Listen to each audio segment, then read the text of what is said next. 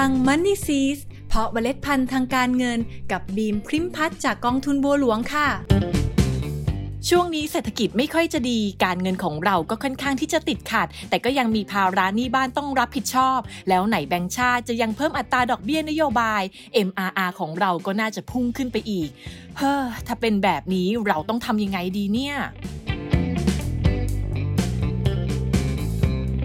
สวัสดีค่ะวันนี้บิมจะชวนทุกคนที่มีภาระหนี้บ้านต้องผ่อนชำระแต่ดูท่าแล้วน่าจะผ่อนต่อไปไม่ค่อยจะไหวมาพูดคุยกันเพื่อหาทางออกค่ะก็อย่างที่เรารู้กันดีนะคะว่าช่วงนี้เศรษฐกิจไม่ค่อยจะดีสักเท่าไหร่ข้าวของก็แพงธุรกิจหรืองานที่เราทำก็อาจทำให้รายรับหรือผลตอบแทนน้อยลงกว่าเดิมแถมตอนนี้ไทยเราก็ยังเจอกับปัญหาเงินเฟ้อทำให้แบงก์ชาติตัดสินใจประกาศเพิ่มอัตราดอกเบี้ยนโยบายซึ่งก็ส่งผลต่ออัตราดอกเบี้ยเงินกู้ด้วยดังนั้นคนที่กู้ซื้อบ้านอย่างเราถ้าหากเลยช่วงโปรโมชั่นดอกเบี้ยต่ำ3ปีแรกไปแล้วในปีถัดๆไปที่ดอกเบี้ยจะคำนวณจาก MRR ก็น่าจะได้รับผลกระทบจากการที่อัตราดอกเบี้ยปรับตัวสูงขึ้นถ้าเป็นแบบนี้ก็น่าจะเป็นการเพิ่มภาระการผ่อนชำระรายเดือนให้กับเราจากที่สภาพคล่องรายเดือนเริ่มติดๆขัดๆอยู่แล้วเจอภาระการผ่อนชำระหนี้ที่เพิ่มขึ้นไปอีกก็อาจทำให้เรากังวลใจว่าจะผ่อนต่อไปไม่ไหวซึ่งถ้าหากผ่อนต่อไปไม่ไหวจริงๆเราควรจะทำยังไงดีอย่างแรกเลยขอให้เราสำรวจสภาพคล่องของตัวเราเองก่อนว่ามันไม่พอจ่ายจริงๆหรือเป็นเพราะเราบริหารจัดการเงินได้ไม่ดีพอซึ่งในส่วนนี้นะคะขอให้เราสำรวจบัญชีรายรับรายจ่ายโดยละเอียดว่าสามารถเพิ่มคือหารายได้เพิ่มกว่าเดิมได้ไหมหรือสามารถลดคือลดรายจ่ายที่ไม่จำเป็นอะไรออกไปได้บ้างเชื่อไหมคะว่าโดยส่วนใหญ่แล้วเราจะสามารถบริหารจัดการได้ทำให้มีเงินเหลือเพียงพอสำหรับการชำระหนี้บ้านต่อไป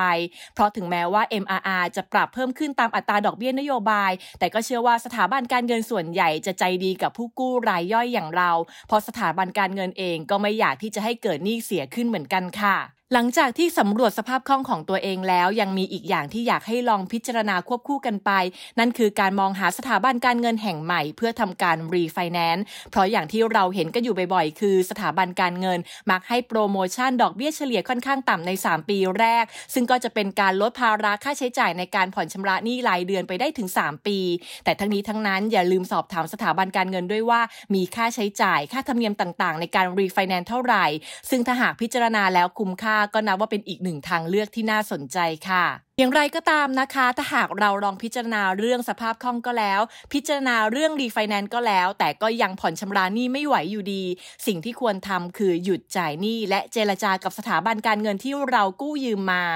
ย้ำอีกทีนะคะว่าต้องเจรจากับสถาบันการเงินที่เรากู้ยืมมาอย่าเบี้ยวหนี้และเงียบหายไปเฉยๆเพราะนอกจากจะโดนยึดบ้านแล้วนะคะก็อาจจะต้องขึ้นศาลด้วยดังนั้นเจรจากับสถาบันการเงินก่อนค่ะซึ่งโดยส่วนใหญ่แล้วสถาบันการเงินมักจะประนีประนอมกับลูกหนี้อยู่แล้วเพราะอย่างที่บอกไปว่าไม่มีสถาบันการเงินไหนอยากให้เกิดหนี้เสียซึ่งในการเจรจานะคะสถาบันการเงินมักจะพิจารณาให้เราเว้นจ่ายเงินต้นแต่ยังต้องจ่ายดอกเบี้ยอยู่หรือบางกรณีอาจพิจารณาให้จ่ายชำระหนี้ต่องวดน้อยลงแต่ขยายอายุสัญญาออกไปให้นานขึ้นหรือบางสถาบันการเงินอาจพิจารณาลดดอกเบี้ยให้เป็นพิเศษก็เป็นไปได้เหมือนกันค่ะเพราะอย่างที่บอกนั่นแหละค่ะว่าสถาบันการเงินยัง